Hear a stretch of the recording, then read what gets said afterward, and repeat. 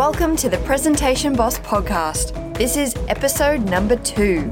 We're your hosts. I'm Kate Norris. And I'm Thomas Kraft. Whether you're pitching your business, speaking at a work meeting, or on the stage, we're here to help you present with clarity and confidence.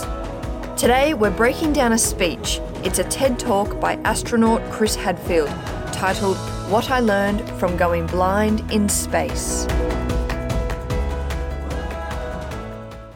Welcome to episode 2 of the Presentation Boss podcast. This is one of the formats we'll be doing, which is listening to a speech and having a bit of a discussion around what we think is effective and anything we feel that could be changed and why.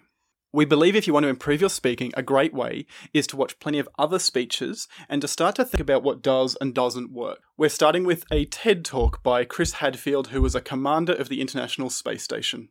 This is Chris Hadfield in 2014 with What I Learned from Going Blind in Space. Let's have a listen.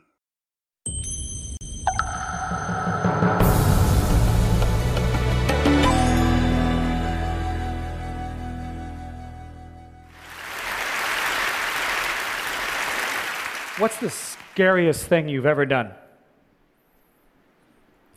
Or another way to say it is, what's the most dangerous thing that you've ever done? And why did you do it? I know what the most dangerous thing is that I've ever done because NASA does the math. You look back to the first 5 shuttle launches, the odds of a catastrophic event during the first 5 shuttle launches was 1 in 9. And even when I first flew on the shuttle back in 1995, 74 shuttle flight, the odds were still, now that we look back, about 1 in 38 or so, 1 in 35, 1 in 40. So he's got a really strong opening here. So he begins with a question. Well, not just one question. He has those 3 questions. What's the scariest thing, the most dangerous, and why did you do it?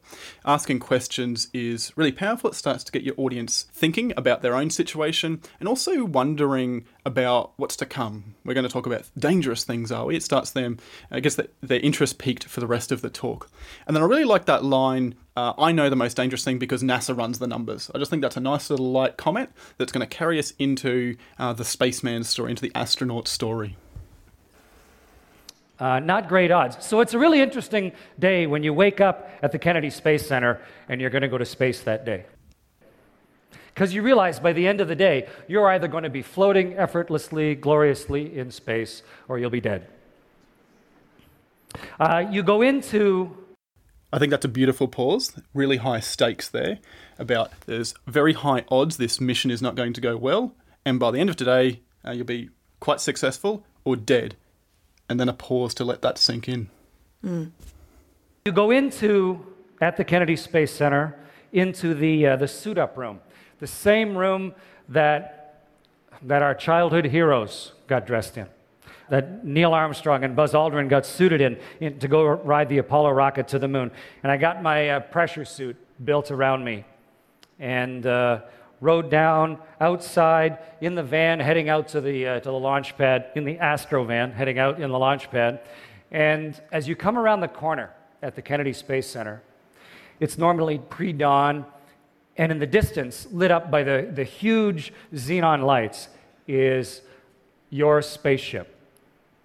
The vehicle that is going to take you off the planet. And the crew is sitting in the Astro van, sort of hushed, almost holding hands, looking at that as it gets bigger and bigger.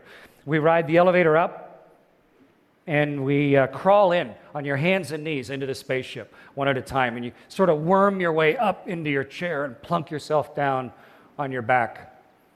So I think this is a beautiful example of storytelling, and what he's just described is kind of this process, which probably, I imagine, takes, anywhere from a few minutes to a couple of hours. And he's just put in enough detail that we can kind of follow along with what's happening, but not too much detail that it's unnecessary or boring or tedious, but it's still giving us quite a clear process of you go and suit up and then a little bit about the van and getting into the spaceship without too much tedious detail.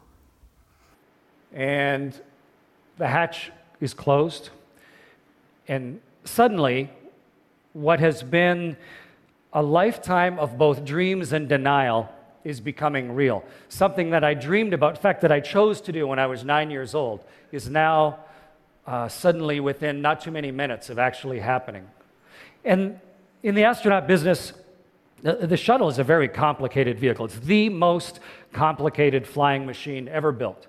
And in the astronaut business, we have a saying, which is, there is no problem so bad that you can't make it worse. And so I really like that line, and the fact that he pauses, no problem so bad you can't make it worse. It's funny on the face of it, but actually makes me stop and think and go, oh yeah, this is actually quite a serious situation. To me, it wasn't a deep line. It's just a funny line. Yeah. But it's interesting you got something different out of that. Yeah, there's probably people in this audience got something different again. And so you're very conscious in the cockpit. You're thinking about all of the things that you might have to do, all the switches and all the wickets you have to go through. And as the time gets closer and closer, this excitement is building. And then about 3.5 minutes before launch, the huge nozzles on the back, like the size of big church bells, swing back and forth. And the mass of them is such that it sways the whole vehicle, like the vehicle's alive underneath you, like an elephant getting up off its knees or something. And then about 30 seconds before launch, the vehicle is completely alive. It is ready to go. The APUs are running. The computers are all self-contained. It's ready to leave the planet. And 15 seconds before launch, this happens. 12, 11, 10, 9, 8, 7, 6, 5, start, 2, 1, booster ignition, and liftoff of the Space Shuttle Discovery, returning to the space station, paving the way for future missions. Roll for Hadfield.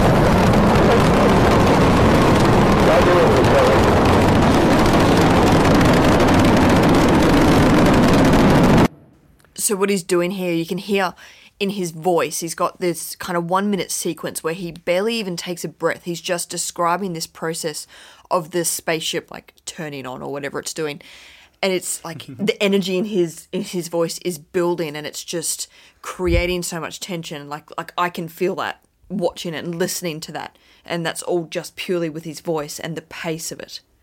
Yep, and then he cuts to a video there, which is of a space shuttle taking off, and it's close up, and it describes that point beautifully. It saves him having to describe what's happening. It's a really short clip, very visual, and very well placed. So if you get the chance, go online, watch the full talk, and see that video.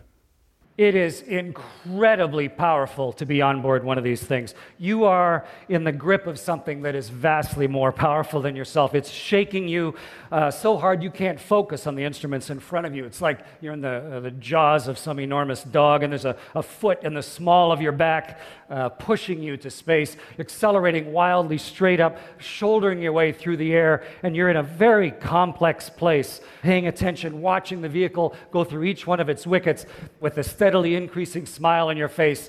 After 2 minutes, those solid rockets explode off, and then you just have the liquid engines, the hydrogen and oxygen, and it's as if you're in a dragster with your foot to the floor and accelerating like you've never accelerated. You get lighter and lighter. The force gets on us heavier and heavier, and it feels like someone's pouring cement on you or something, until finally, after about 8 minutes and 40 seconds or so, we are finally at exactly the right altitude, exactly the right speed, the right direction.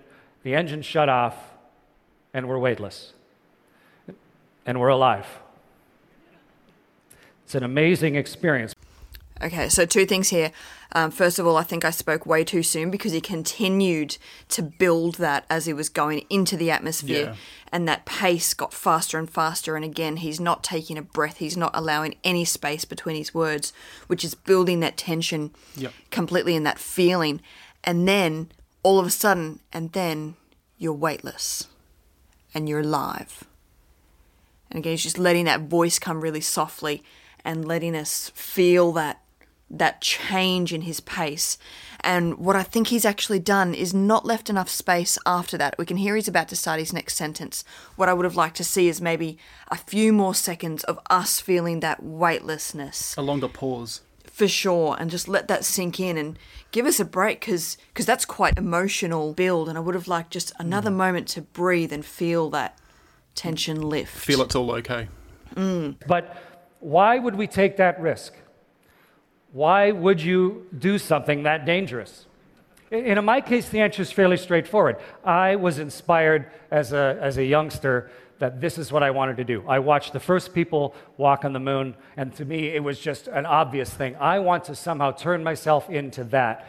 But the real question is, how do you deal with the danger of it and the fear that comes from it? How do you deal with fear versus danger? And having the goal in mind, thinking about where it might lead, directed me to a life of looking at all of the small details to allow this to become possible, to be able to launch and go help build a space station where you are on board a 1 million-pound creation that's going around the world at 5 miles a second, 8 kilometers a second, around the world 16 times a day, with experiments on board that are teaching us what the substance of the universe is made of, and running 200 experiments inside, but maybe even more importantly, allowing us to see the world in a way that is impossible through any other means. To be able to look down and have, if your jaw could drop, it would, the jaw-dropping gorgeousness of the turning orb, like a self-propelled art gallery of fantastic, constantly changing beauty that is the world itself. And you see, because of the speed, a sunrise or a sunset every 45 minutes for half a year. And the most... So there's an interesting point here with his storytelling. He talks about how he saw impossible sights, but then he tries to describe them, and it kind of just doesn't work, because I imagine, well, I've never been to space, I don't know what it looks like. And I would have liked him to describe how he felt, so that we could be immersed in what he was experiencing. So my jaw dropped at the views of... I was inspired and couldn't believe the sunrise and sunset every 45 minutes. So tell us what he felt, rather than trying to describe something that is impossible to us as a listener. It's like trying to describe a mountain scenery or something. You actually can't. You can't even take a photo of it properly. Yeah. You have to be there. So you need to describe the feeling, not the visual, scene. not the scene. Yeah. And the most magnificent part of all that is to go outside on a spacewalk. You are in a one-person spaceship that is your spacesuit, and you're going through space with the world. It's an entirely different perspective. You're not looking up at the universe. You and the Earth are going through the universe together. And you're holding on with one hand, looking at the world turn beside you. It's like roaring silently with color and texture as it pours by just mesmerizingly next to you. And if you can tear your eyes away from that and you look under your arm down at the rest of everything, it's an unfathomable blackness, with a texture you feel like you could stick your hand into. And you are holding on with one hand, one link to the other 7 billion people. So right there, he says that sentence, you're hanging on to the spaceship, you're that one link to 7 billion people. I feel like I'm not. He's the one that's holding on. I would have liked him to say, I'm hanging on to the spaceship and I realise this is my one connection to the other 7 billion people of the planet. Again, I want to be immersed in what he's thinking and feeling, not trying to put me in that situation, because it is such a strange situation to be in.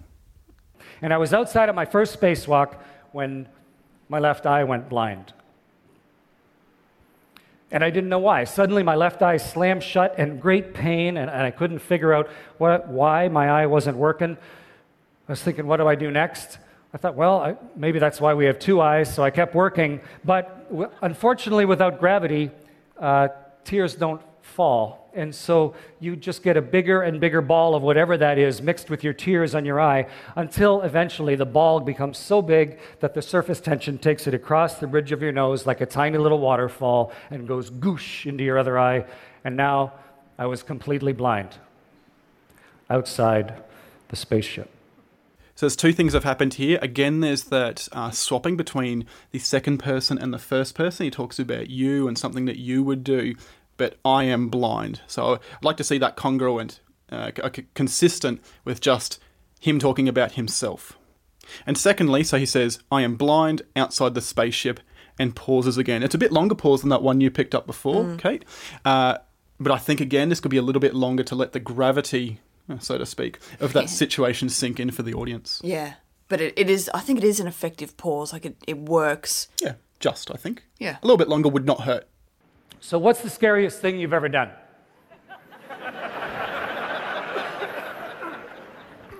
Great tension break. Absolutely, that was exactly what I was going to say. A lot of tension, blind outside a spaceship. Oh, but what are you scared of? And you can see the audience has that little giggle that breaks the tension.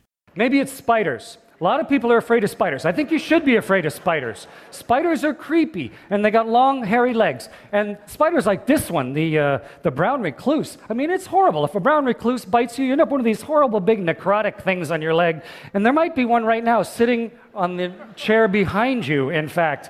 And how do you know? And so a spider lands on you, and you go through this great spasmy attack because spiders are scary. But then you could say, well, is there a brown recluse sitting on the chair beside me or not? I don't know. Are there brown recluses here? So if you actually do the research, you find out that in the world there are about 50,000 different types of spiders, and there are about 24 that are venomous out of 50,000. And if you're in Canada because of the cold winters, here in BC there's about 720, 730 different types of spiders, and there's one that is venomous. And its venom isn't even fatal. It's just kind of like a nasty sting. And that spider, not only that, but that spider has beautiful markings on it. It's like, I'm dangerous. I got a big radiation symbol on my back. It's the black widow. So if you're even slightly careful, you can avoid running into the one spider that, and it lives close to the ground. You're walking along, you are never going to go through a spider web where a black widow bites you. Spider webs like this, it doesn't build those. It builds them down in the corners. And it's for black widow because it's the female spider eats the male. It doesn't care about you. So in fact, the next time you walk into a spider web, you don't need to panic and go with your caveman reaction. The danger is entirely different than the fear. And how do you get around it, though? How do you change your behavior? Well, next time you see a spider web, have a good look, make sure it's not a black widow spider, and then walk into it. And then you see another spider web and walk into that one. It's just a little bit of fluffy stuff. It's not a big deal. And the spider that may come out is no more threat to you than a ladybug or a butterfly. Okay, so two things here. First of all, that's a great line. The It is. danger is very different to the fear. Again, we need a little pause after that one to let it sink in.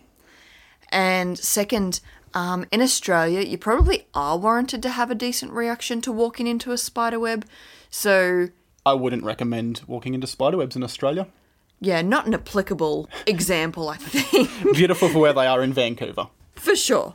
That's entirely different. We have more than one venomous species. We sure do. Okay, let's go. And then I guarantee you, if you walk through 100 spider webs, you will have changed your fundamental human behavior, your caveman reaction, and you will now be able to walk in the park in the morning and not worry about that spider web or into your grandma's attic or whatever, into your own basement. And you can apply this to anything. So what Chris has done here is he has set up this entire scene that we've sort of parked for the moment about being blind in space. And then he talks about something which is actually quite relatable to all of us here on Earth, which is a fear of something quite common like spiders. It actually sets a little anchor around that idea of practicing something until it becomes not scary. Like walking into spider webs becomes not scary. And we can apply that now to anything. If you're outside on a spacewalk and you're blinded, your natural reaction would be to panic, I think. It would make you nervous and worried. But we had considered all the venom, and we had practiced with a whole variety of different spider webs. We knew everything there is to know about the spacesuit, and we trained underwater thousands of times. And we don't just practice things going right, we practice things going wrong all the time, so that you are constantly walking through those spider webs, and not just underwater, but also in virtual reality labs with the helmet and the gloves, so you feel like it's realistic. So when you finally actually get outside on a spacewalk, it feels much different than it would if you just went out first time. And even if you're blinded, your natural panicky reaction doesn't happen. Instead, you kind of look around and go, okay, I can't see, but I can hear, I can. Just an interesting little point there. He says when you can't see in space, you look around. So I'm just not sure if he is looking and can see. But what I do like that he's just done is he had that anchoring example of the spider, and he mentioned it a few more times. He referred to the venom and walking into the webs a couple more times to draw that metaphor through his training process. Scott Perezinski's out here with me. He could come over and help me. We actually practiced incapacitated crew rescue. So he could float me like a blimp and stuff me into the airlock if we had to. I could find my own way back. It's not nearly as big a deal. And actually, if you keep on crying for a while, whatever that guck was that's in your eyes starts to dilute. You can start to see again. And Houston, if you negotiate with them, they will let you then keep working. And we finished everything on the spacewalk. And when we came back inside, Jeff got a cotton batton and took the crusty stuff around my eyes. And it turned out it was just the anti-fog, sort of a mixture of oil and soap that got in my eye. And now we use Johnson's No More Tears, which we probably should have been using right from the very beginning.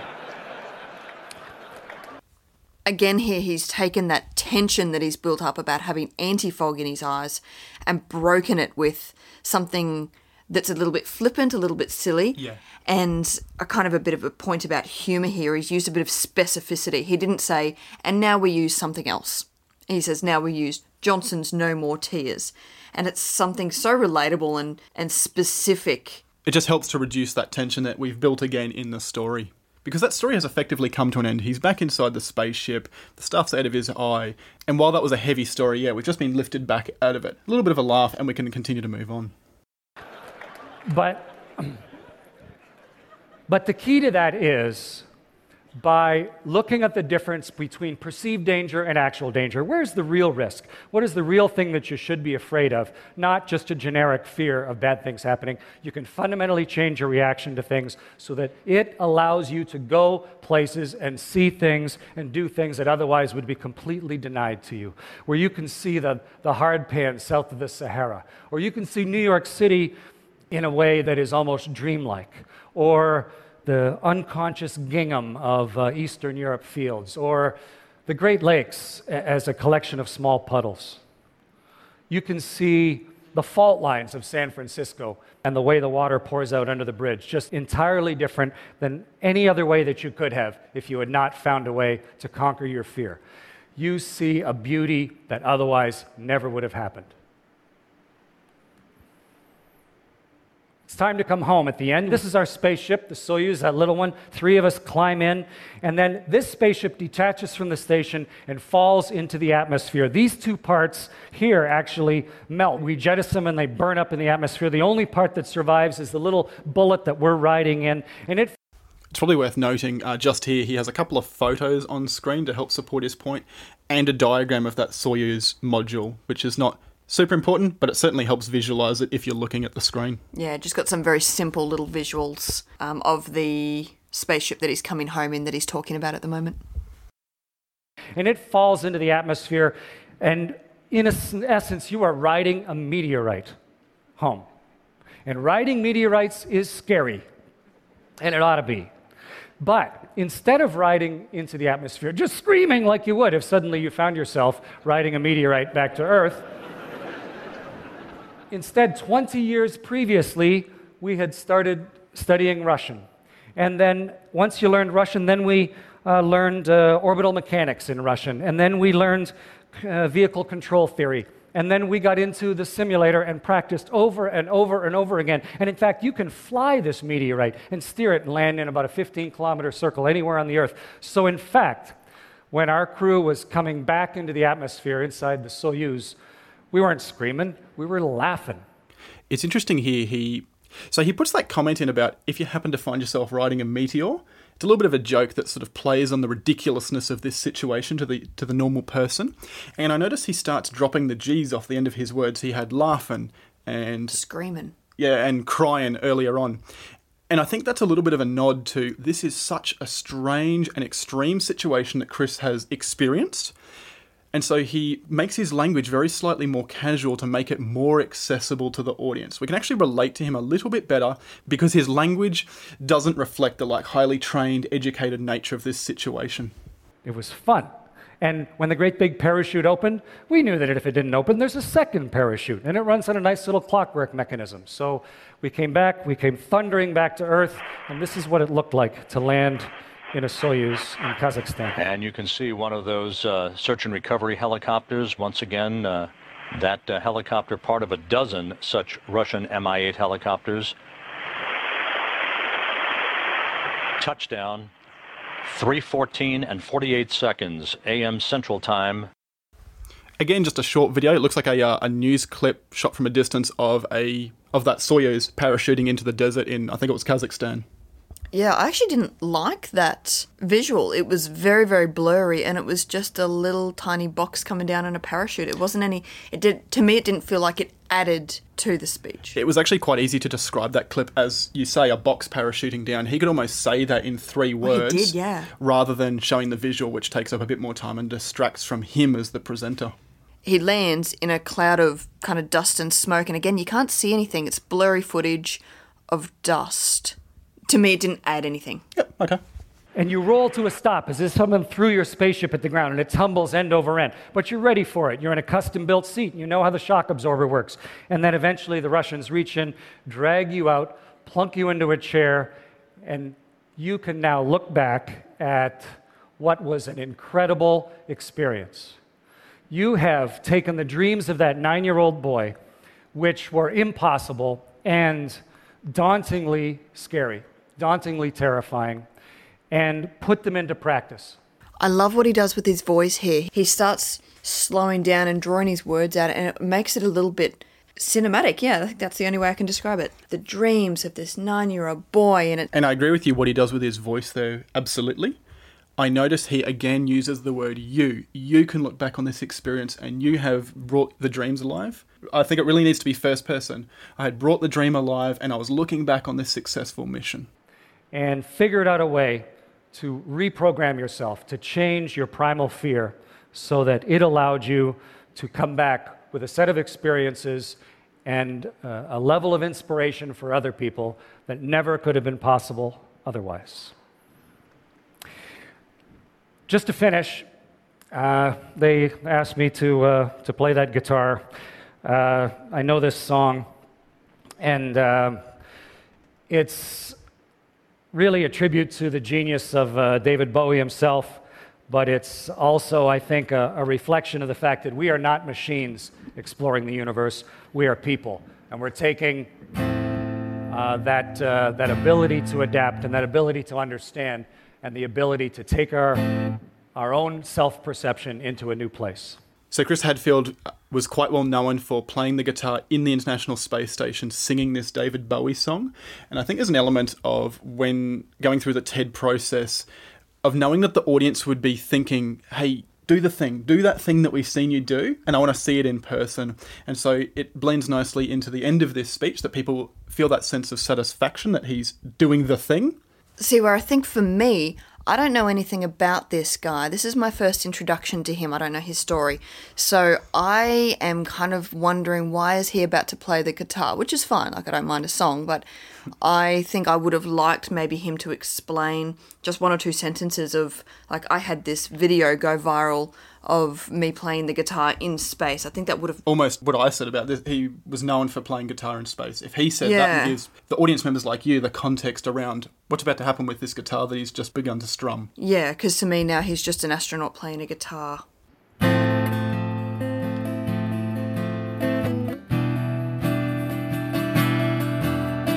This is Major Tom to ground control. I've left forevermore, and I'm floating in a most peculiar way, and the stars look very different today. For here am I floating in a tin can, a last glimpse of the world. Planet Earth is blue, and there's so much left to do.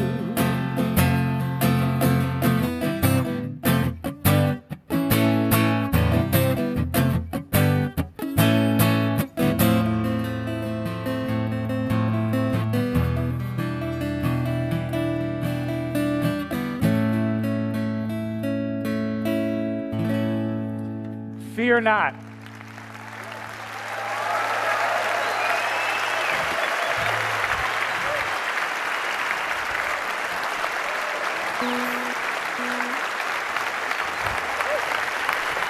Very nice of you. Thank you very much. Thank you. So right at the end there, he gets a standing ovation, and he quite graciously stands on the TED circle and just sort of takes it, and you hear him thank the audience, which I think is just quite nice that he appreciates the appreciation of the audience. Yeah. All right, so a couple of things that I want to talk about now that we've completed watching that. Obviously, it is a TED Talk, so it is filmed and it is a bit more visual. So I want to have a quick chat about two things. First is how he did in terms of gestures. And then the second is the question that we always ask ourselves at the end of a presentation, which is, what was the message? What was the one takeaway from that talk? Let's start with the visuals. Yeah. So what did you see there? I thought he had quite simple gestures. He's not a hugely energetic presenter, but it works. He's quite conservative with how he moves. He had a lot of simple gestures. But certainly his voice, as you would have heard, and his storytelling does carry that presentation so well. And I wouldn't say that it needs a lot of energy and gestures and movement on stage. For sure. And that's one of the reasons why we picked this to do on a podcast, is because so much of what he does is with his voice. It's so effective. So we always ask ourselves the question, what was the message? What was the one takeaway from this presentation? So what do you think, what was the message you got out of that, Kate? For me, I think it's about numbing yourself to fear. If you numb yourself to fear, you'll be able to achieve more. I think he did actually say it in there. Right now, I don't think I can explain that sticky note.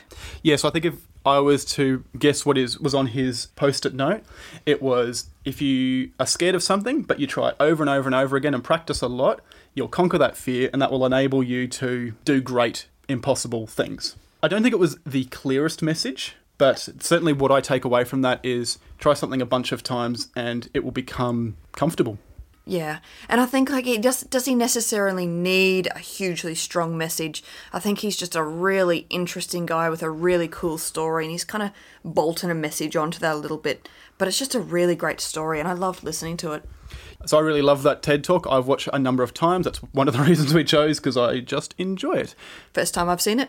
Excellent. So that was Chris Hadfield in 2014 with What I Learned from Going Blind in Space. Thanks for listening to today's show. If you'd like to know more, check out presentationboss.com.au/podcast, and we'd love for you to leave us a review on iTunes or wherever you download your podcasts from. At our website, you'll also find plenty of free resources and the show notes for today with links to anything we've discussed.